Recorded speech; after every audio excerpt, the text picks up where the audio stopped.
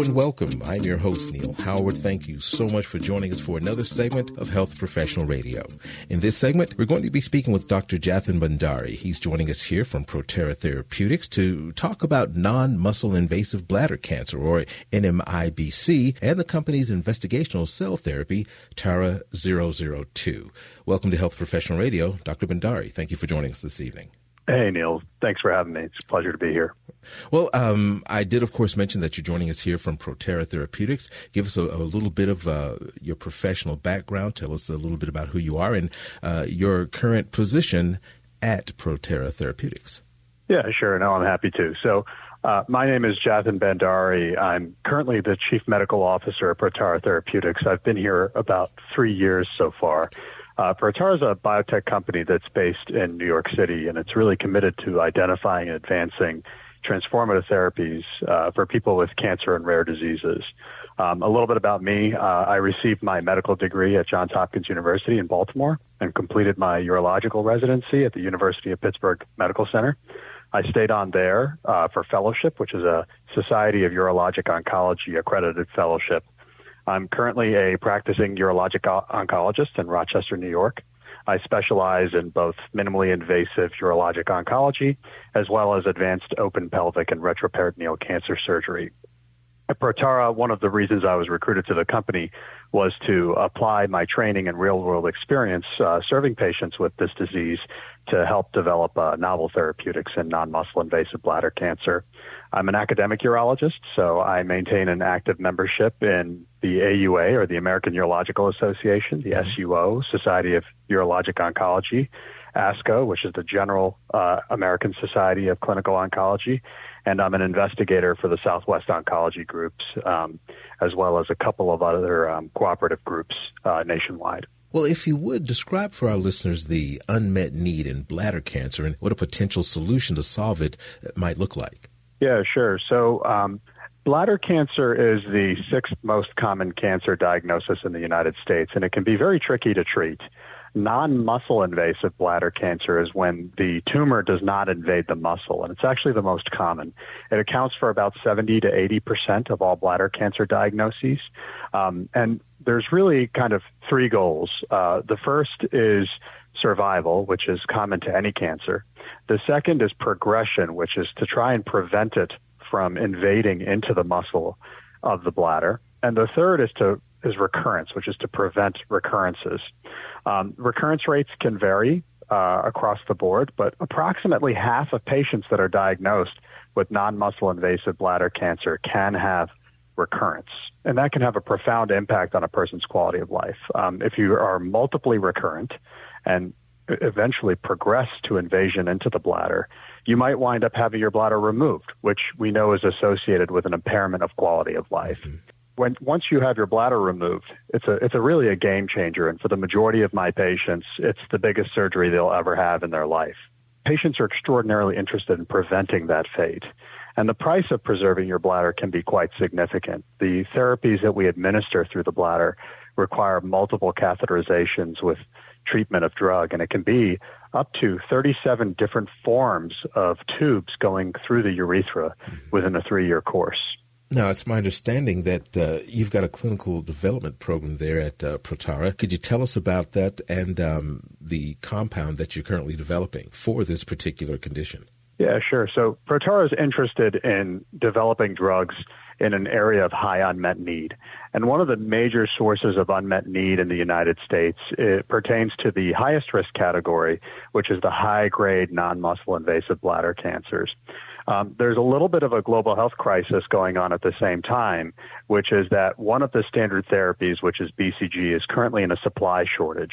My perspective as a physician has been that it's extremely difficult to counsel a patient, talk to them about their prognosis and their diagnosis, and then on top of that, to tell them that there may be an effective therapy out there that's been standard for 30 plus years, but sorry, it's not available to you due to supply shortage reasons.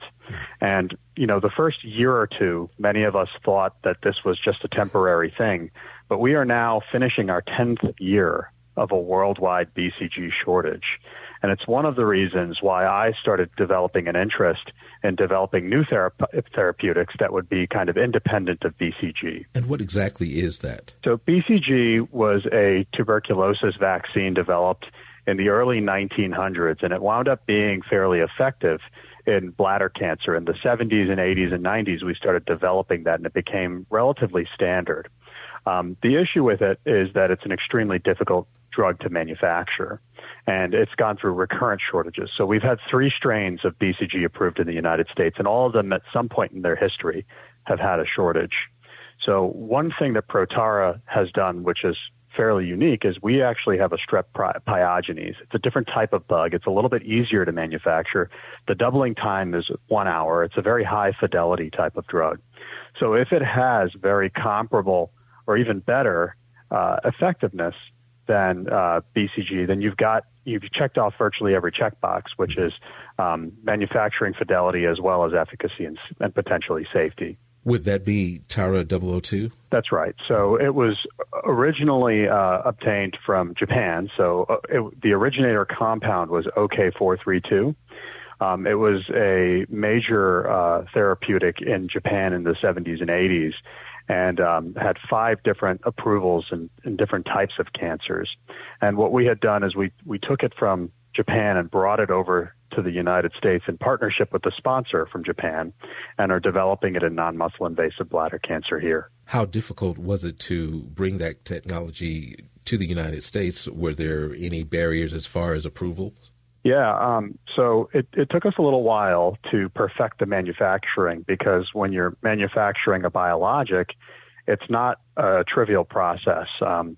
Small molecules are a little bit easier to make than a biologic.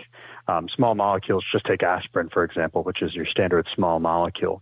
It's fairly easy to reproduce that from one manufacturing plant to another. Mm-hmm. But when you're dealing with a biologic, which is a bacterial whole cell, there's many, many different elements of biology that can come into play, the types of proteins it expresses. There's a process called methylation, which can really impact the activity of your drug. So all of those things needed to be perfected over time, but the majority of that, fortunately, is behind us now. So we are well underway into the clinic. TARA-002 is being studied in a phase 1 dose-finding open-label trial in treatment-naive and treatment-experienced patients with high-grade bladder cancer. And, things are going very well on that front. Well, when do you anticipate a conclusion to the trial and further steps? So, we did announce that we dosed our first patient in March of this year. The trial is accruing very well. We're very pleased with its accrual. Part of its duration depends on the safety we experience. That will determine the end date. And after that, we will move on to, the way regulations work in the United States, you have to try and establish the safety first before you move on to establishing efficacy. So once you're there, you can eventually move and branch into different directions with different types of non-muscle invasive bladder cancer. Is there anything that you'd like to add for our listeners as far as where patients should get some additional information about bladder cancer and NMBIC, and also where urologists can go to learn more about TARA-002? Yeah, sure. So, I would be remiss if I didn't make a plug for our main advocacy network. It's called the Bladder Cancer Advocacy Network, and you can access them at bcan.org. If you are a patient or a loved one or a provider who knows somebody with bladder cancer, please do go to their website. There's tremendous amounts of resources there.